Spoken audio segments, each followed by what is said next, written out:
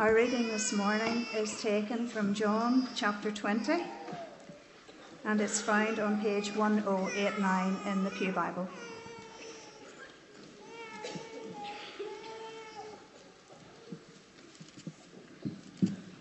Early on the first day of the week, while it was still dark, Mary Magdalene went to the tomb and saw that the stone had been removed from the entrance.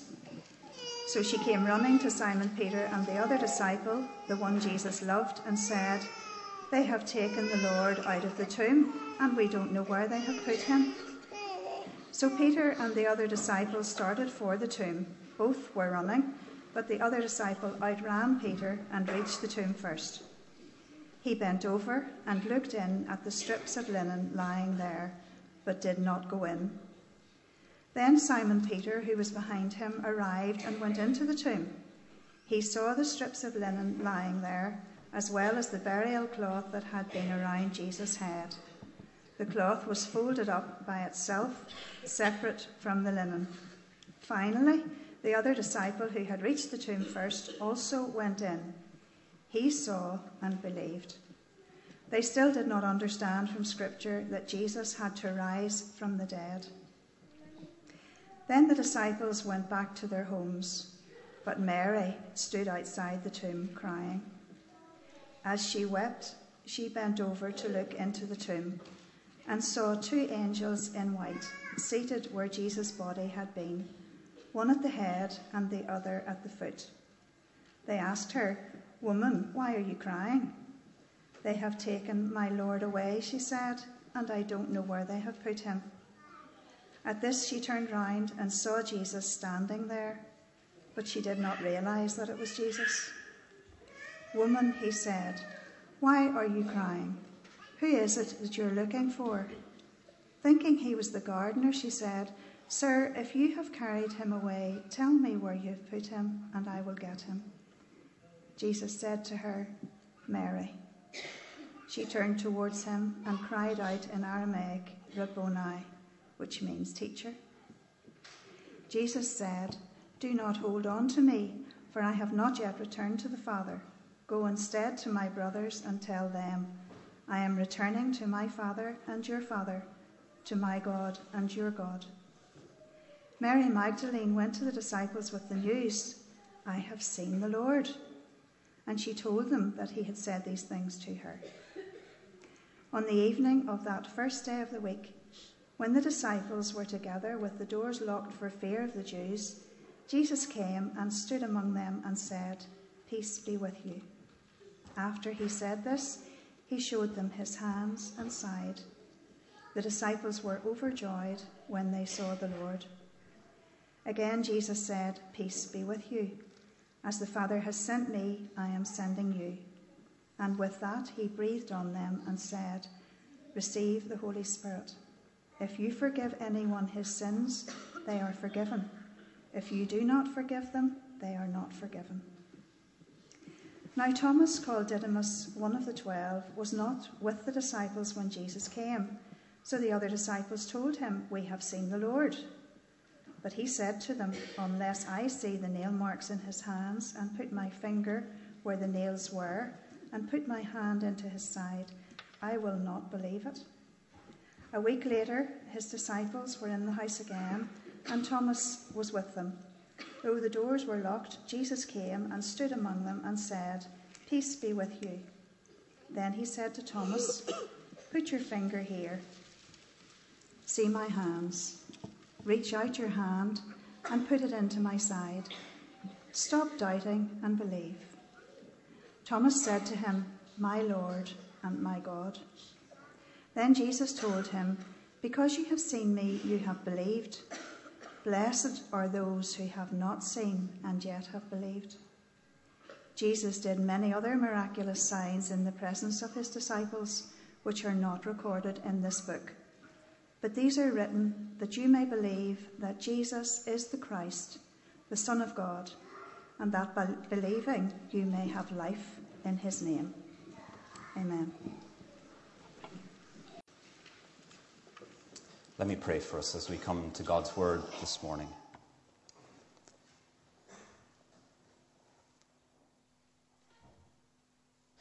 Father, these are familiar stories to us, a resurrected story. And we pray, Father, today that by your Holy Spirit that you'll help us to see more of Jesus' glory, more of the significance of his death and resurrection, both for our own lives, but more importantly, for your glory and honor.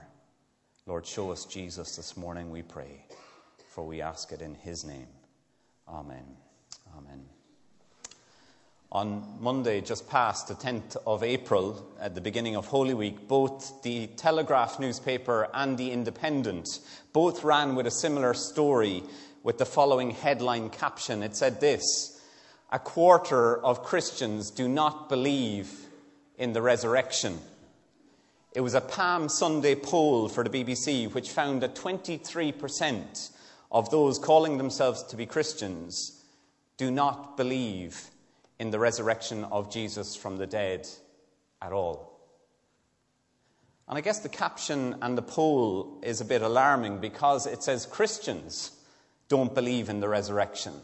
And I suppose that's a bit alarming. But the reality is, isn't it, that there are many people who struggle to understand, let alone believe in the resurrection of Jesus today.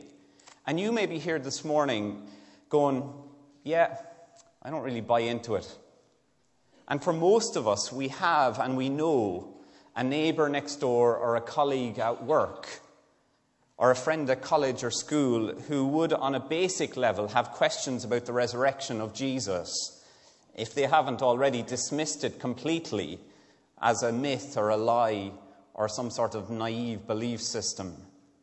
And this morning, as we come to John chapter 20 of the Gospel, we're going to be looking into the account of the resurrection of Jesus. And the first thing to say about the resurrection account is that Jesus' own followers were not expecting him to be raised from the dead. They were not expecting the resurrection of Jesus. If you were there, you would have thought perhaps that if they were believing that Jesus would be raised from the dead, that they'd be queuing up outside the tomb. It's a bit like when, U2 had their announcement with the concert this summer. I tried to get tickets, but impossible. But that's what it was like. It's like the announcement. They're having a tour, and then all these mad people queued for 2 days outside, anticipating, expecting to get tickets. And it's almost like that. If the disciples of Jesus really believed the resurrection, why weren't they queuing outside the tomb, waiting for him to appear, waiting for him to be resurrected? But that's not what happened with Jesus' followers. They're not in sleeping bags outside the tomb, waiting for him to appear. And we can assume that Jesus' followers, those disciples who scattered when he was arrested, we can assume just what they were doing is from chapter 20, verse 19. They were together, fearful, doors locked, perhaps thinking that the Romans and the Jews were going to get them now that their leader had gone. The followers of Jesus were not expecting him to be raised from the dead, despite the fact that he told them he would be arrested, he would be killed, and after 3 days rise again. He told them that, but they were not expecting a resurrection of Jesus. And so the theory that Jesus' disciples had robbed the body of Jesus so that they could claim he was raised from the dead, it just doesn't stack up. It doesn't work. Because the Gospels are straight up with us, and they are telling us these disciples were fearful. They were locked in a room. They were not expecting the resurrection of Jesus. And so, a theory that says they robbed Jesus' body to claim that he had raised just doesn't stack up. The Gospel account tells us these disciples were terrified. They were mourning the loss of their leader. In their eyes, he was dead, he was executed, gone.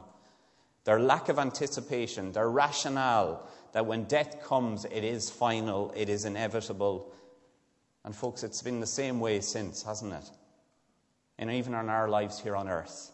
Death has always been the great nemesis of humanity, and so the disciples believe that death has brought a finality to Jesus. The end of it is there. But let's see what happens, because we come to the empty tomb of verses 1 to 9 of John chapter 20. because on the first day of the week, early in the morning, the break of day, Mary Magdalene, and according to the other Gospels, some other women come to the tomb of Jesus, probably to anoint his body with perfume and spices. The stone has been removed. And Mary in verse 2, do you see it, goes running to Simon Peter and John and says to them, the end of verse 2, they've taken the Lord out of the tomb and we don't know where they've put him. She's not expecting a resurrection, but rather her concern is that Jesus' dead body has been taken away, removed, put somewhere, taken from the burial site. The tomb is empty. In those days, it wouldn't have been uncommon for grave robbers to come and take the body and any possessions that were buried with bodies in those days. But it is highly unlikely for grave robbers to do the following in verses 5 and 7, isn't it? Strips of linen, unwrapping of the body, and even the detail that John says that they folded. My mum had her house robbed 2 years ago. Grave robbers and robbers don't leave tidy messes behind. I think it took her 2 days to tidy up after him. Every drawer in the house was pulled out. Every content from every drawer was pulled onto the floor. And here we have, yes, grave robbers in Jesus' day, but do grave robbers unravel the linen from the body? Do they neatly fold it and leave it there? And this is what has happened. They're not that tidy. They turn everything upside down. And here, Peter and John, on hearing about the empty tomb from Mary, run to it. John, being the younger of the disciples, gets there first, but doesn't go in until Peter arrives and enters the tomb. And when Peter enters it, then John goes in after him. And the end of verse 8 says, they saw and believed. And yet verse 9 tells us very honestly, they still didn't understand from the scriptures that Jesus had to rise from the dead. They still were not fully getting it. If you get an opportunity maybe over this next couple of weeks, read Matthew and Mark and Luke's account of the resurrection. But as you look into the 4 Gospels accounts, bear in mind the following. And can I encourage and probably recommend to you this little tiny book called The Final Days of Jesus, which maps out the week of Jesus' life from Monday, Tuesday, Wednesday, Thursday, Friday, all the way through till Sunday. And it gets the 4 accounts for you. It's an excellent little book. But Andreas Kostenberger in his book says this: while the gospel narratives are different, they're not contradictory. They reflect exactly what we would expect from eyewitness accounts of such unexpected supernatural events. Their very difference confirm the truthfulness of the resurrection. He goes on to say this. He says, if the disciples had stolen the body and created a conspiracy to deceive the masses, they surely would have created more uniform accounts, and they most certainly would not have posted women as the first eyewitnesses. He then says this, with the next slide. He says, in the first century Palestine, the testimony of women was easily dismissed and carried little weight. The Gospel of John and the other Gospels are giving us different angles, perspectives on the resurrection of Jesus, so that we would see its truth and believe in it. And this morning, John has a particular angle, a particular perspective on it. He tells us that Mary and some women were the first eyewitness accounts. He tells us that the tomb is empty, that the disciples were not expecting the resurrection, and so they still didn't understand from Scripture that he had to rise from the dead. And folks, there's no better way to be convinced of the resurrection than by seeing the dramatic impact and significant difference it makes when the risen Lord Jesus is encountered by other people. And this morning, for the rest of our time in this passage, we're going to see 3 encounters that the risen Lord Jesus has with people. The first encounter, follow with me, is this: the risen Lord Jesus and Mary, verses 10 to 18. Mary stays behind at the tomb after Peter and John return to their home. Look at her emotional state. Verse 10. Mary stood outside the tomb and she wept. Why is she weeping? He's dead. Her master, her teacher, is gone. The one in which they had such great hopes for is gone. But in the midst of her teary eyes, she bent over into the tomb, and there are 2 angels in the tomb, one seated where Jesus had been, where his head had been, and the other at the foot. Maybe you're here this morning and you go, angels, come on. I'm not into that kind of crack. This is where I kind of rationalize it. God coming into the world is going to be supernatural. When he came on his birth, angels heralded in his birth. This was God coming into the world. When he dies and he's raised to life, angels appear again, heralding in the fact that he is risen from the dead. It is a supernatural, majestic, earth-shattering moment when God comes into the world and when God is raised from life. And so why wouldn't his angels, the hosts of heaven, which we don't see, why wouldn't they be there? And they ask Mary then, the angels say to him, why are you crying, Mary? Why am I crying? Notice Mary's concern in verse 13. It's not again a belief that Jesus has risen, but rather she's concerned that the dead body of Jesus has been taken away. They've taken her Lord away, and she doesn't know where they've placed him. And in verses 14 to 16, the risen Lord Jesus meets Mary. She doesn't realize it's him at first. That's a bit strange, isn't it? And just a point to note here, that the resurrected Jesus, his risen body, is indeed physical. Jesus is not some Casper the Ghost going around type figure, but there's something that brings a continuity with before his death, his body, and his post-resurrection body. There's a continuity there, because when they meet with him, they recognize him. But then there are other times in the gospel when they're not shown who he is, or he does something that is actually supernatural again by entering a room. And folks, the reality is we have no idea what a resurrected body looks like. You have no idea what a resurrected body looks like. You may say to yourself, this can't be true. How can a man come into the room if he's both physical and not? We have no idea. I looked in the mirror this morning. I'm getting grayer by the moment. My body is getting older. I'm putting on weight where I don't want to have weight. And that's true for all of us. We have dying bodies. And we have no idea what a resurrected body is. And yet in Jesus, the one who is raised to life, we have a physical resurrected body. And tonight, if you want to find out more about what that might look like, come to 1 Corinthians 15 at our evening service, because it tells us that if Christ is raised, then we are raised. And then the great hope of the resurrection is that when you die as a believer in Christ, you will be raised to life. Your body will be raised to life, that you'll have a physical body again, because Jesus was raised with a physical body. But there's a mystery here. There's an understanding that we cannot fathom when it comes to the body of Jesus. And Jesus asks Mary a similar question to what the angels asked her. Woman, why are you crying? Who is it you're looking for? And Mary thinks he's the gardener. She says to him, Sir, if you've carried him away, tell me where you've put him and I will get him. Again, she's thinking of a dead Jesus, a body which can be carried away, put somewhere. And when Jesus says to her, Mary, with that she turns round and she cries out, Teacher.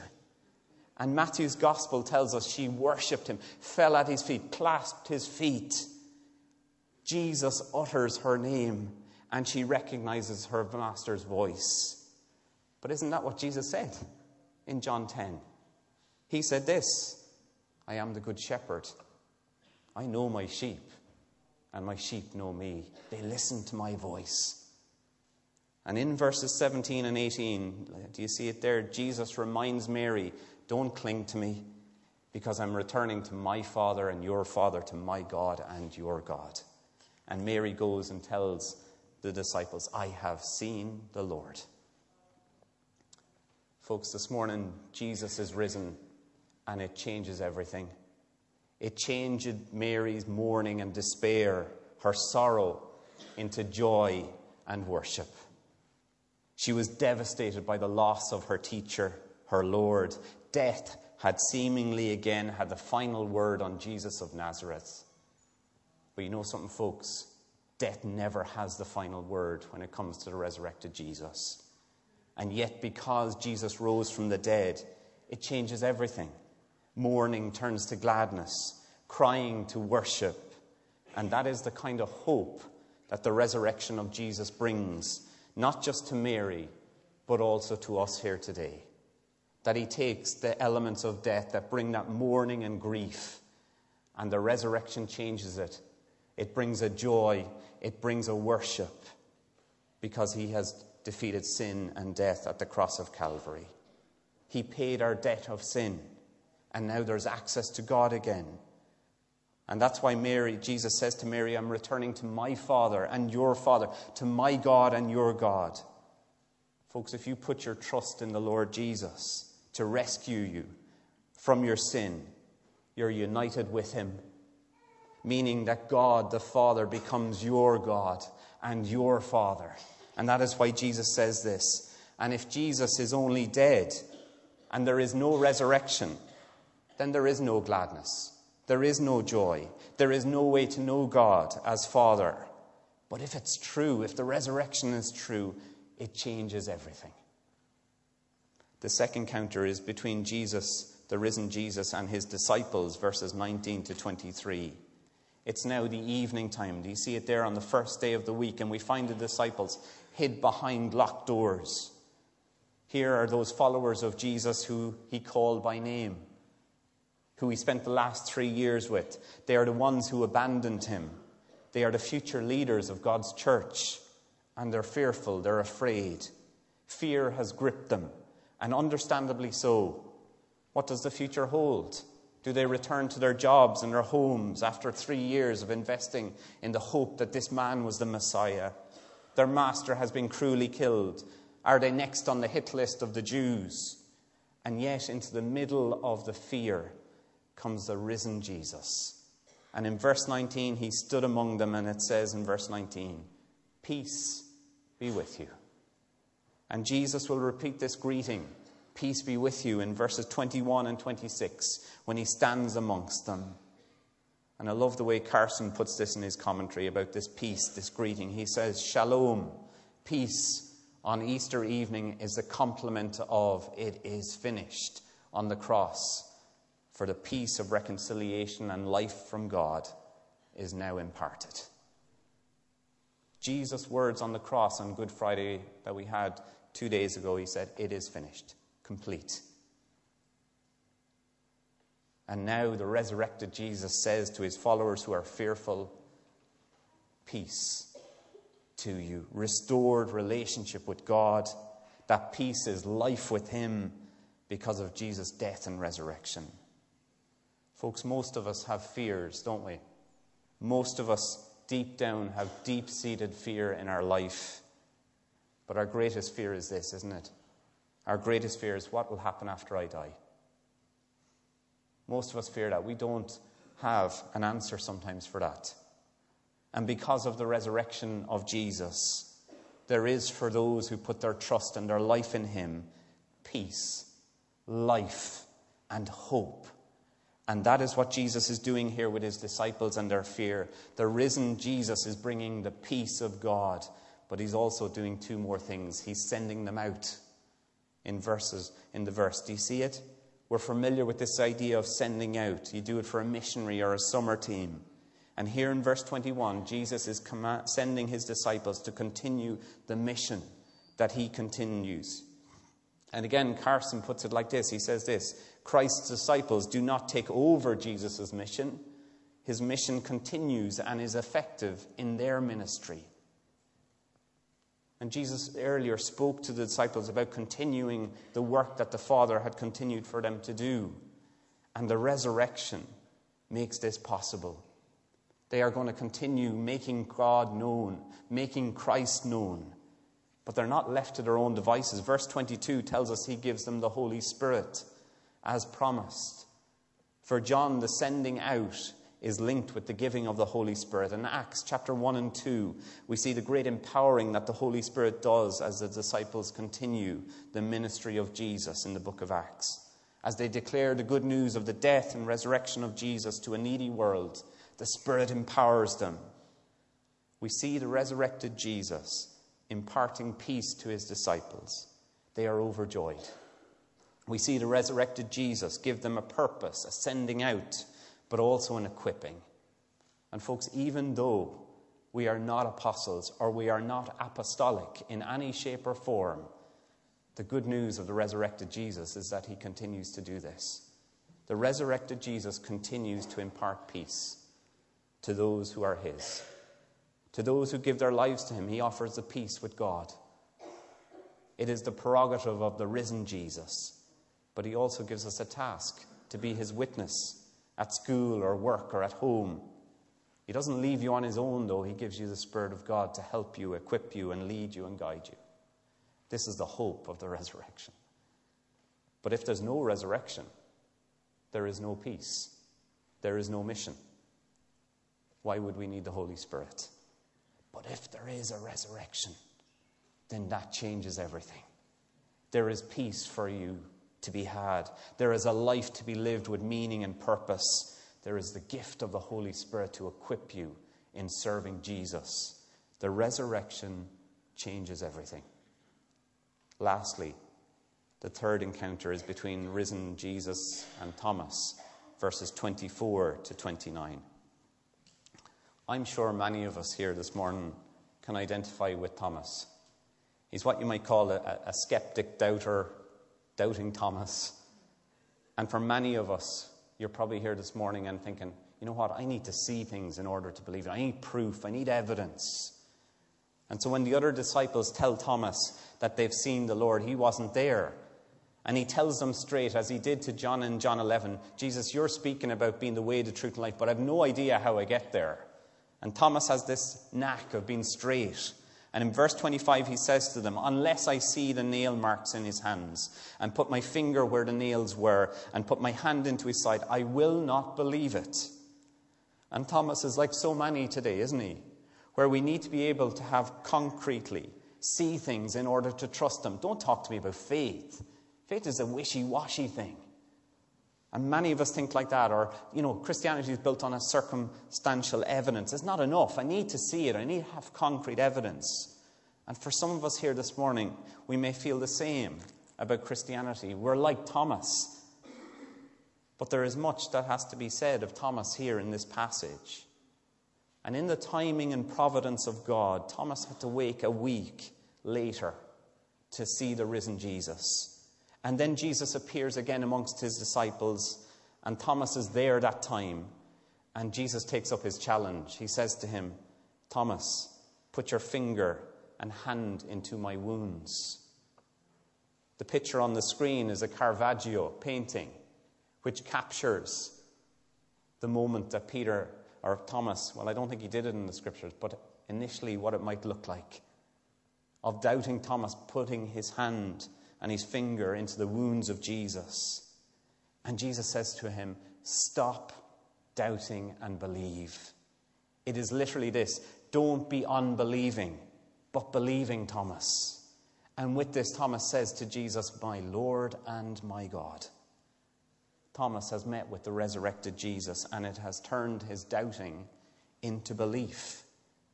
Don Carson puts it like this again. He says this, the most unyielding skeptic has become or has bequeathed to the most profound confession. My Lord and my God. And folks, there are some of us here this morning who are hardened unbelievers, who are skeptic when it comes to the resurrection and to the risen Jesus. But can I encourage you this morning, take heart, because verse 29 says this to you and I this morning. Jesus said to Thomas, because you've seen, you have believed. Blessed are those who have not seen and yet believe. This morning we have not seen the risen Lord Jesus in his physical capacity. Like Thomas, we didn't have that privilege. And yet Jesus says in this verse to Thomas, blessed are those who believe who have not seen. But how is that possible? It's only possible as John's gospel was written. See it in verse 30 and 31. It was written so that we would be crystal clear and convinced that Jesus is the Son of God, and that by believing in him we might have life in his name. You want evidence? You want to see Jesus? Read the scriptures. Read the gospel accounts, because they unveil the life of Jesus, who is God himself, the Son of God. And the beauty of it is this, is that he will impart life, forgiveness of sins, and life eternal to you as you trust him and take hold of who he is. The word can change the doubter into an unbeliever. This morning, the resurrection is good news for the doubter, the skeptic, the person who has to see, because the risen Jesus is here to be met in his word. And so we can go from doubting to unbelief. That is possible this morning, on this Easter Sunday. But if there is no resurrection, there is no need to believe. There is no need for a risen Jesus. However, if it is true, the resurrection of Jesus changes everything. This morning, Jesus is risen. And because he is risen, the risen Jesus changes mourning and despair of Mary into joy and gladness. The risen Jesus changed the fear of his disciples into peace. And the risen Lord Jesus changed unbelief of Thomas to belief. And you know something, folks? He's risen today, he's alive, and he's doing the same things amongst us today. He is changing the mourning to joy, the fear to peace, the unbelief to belief. The question is, what have you done with the risen Lord Jesus? If you're a Christian here this morning, rejoice. He has done amazing work in our lives and continues to do it. If you're not, come and ask your questions. Come and explore the Gospels with us. And let's find out together whether this resurrection of Jesus changes everything. Let me pray for us this morning.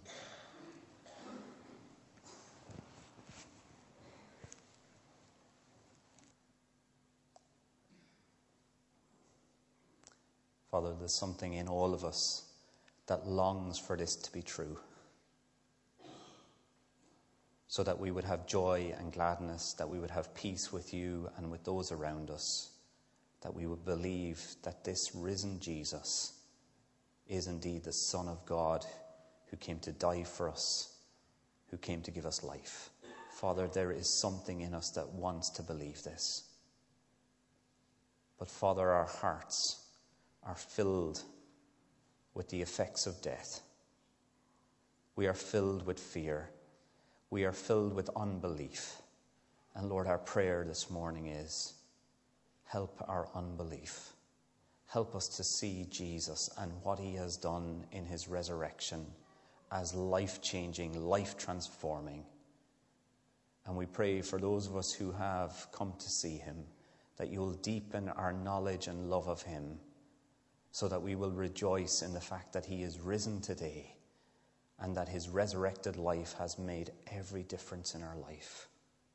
Father, for those of us here this morning who are skeptical, who are doubting, Father, help us to see Jesus. Help us to investigate his word. Help us to meet Jesus in the pages of Scripture so that we may know him, the Son of God who gave his life for us so that we might live.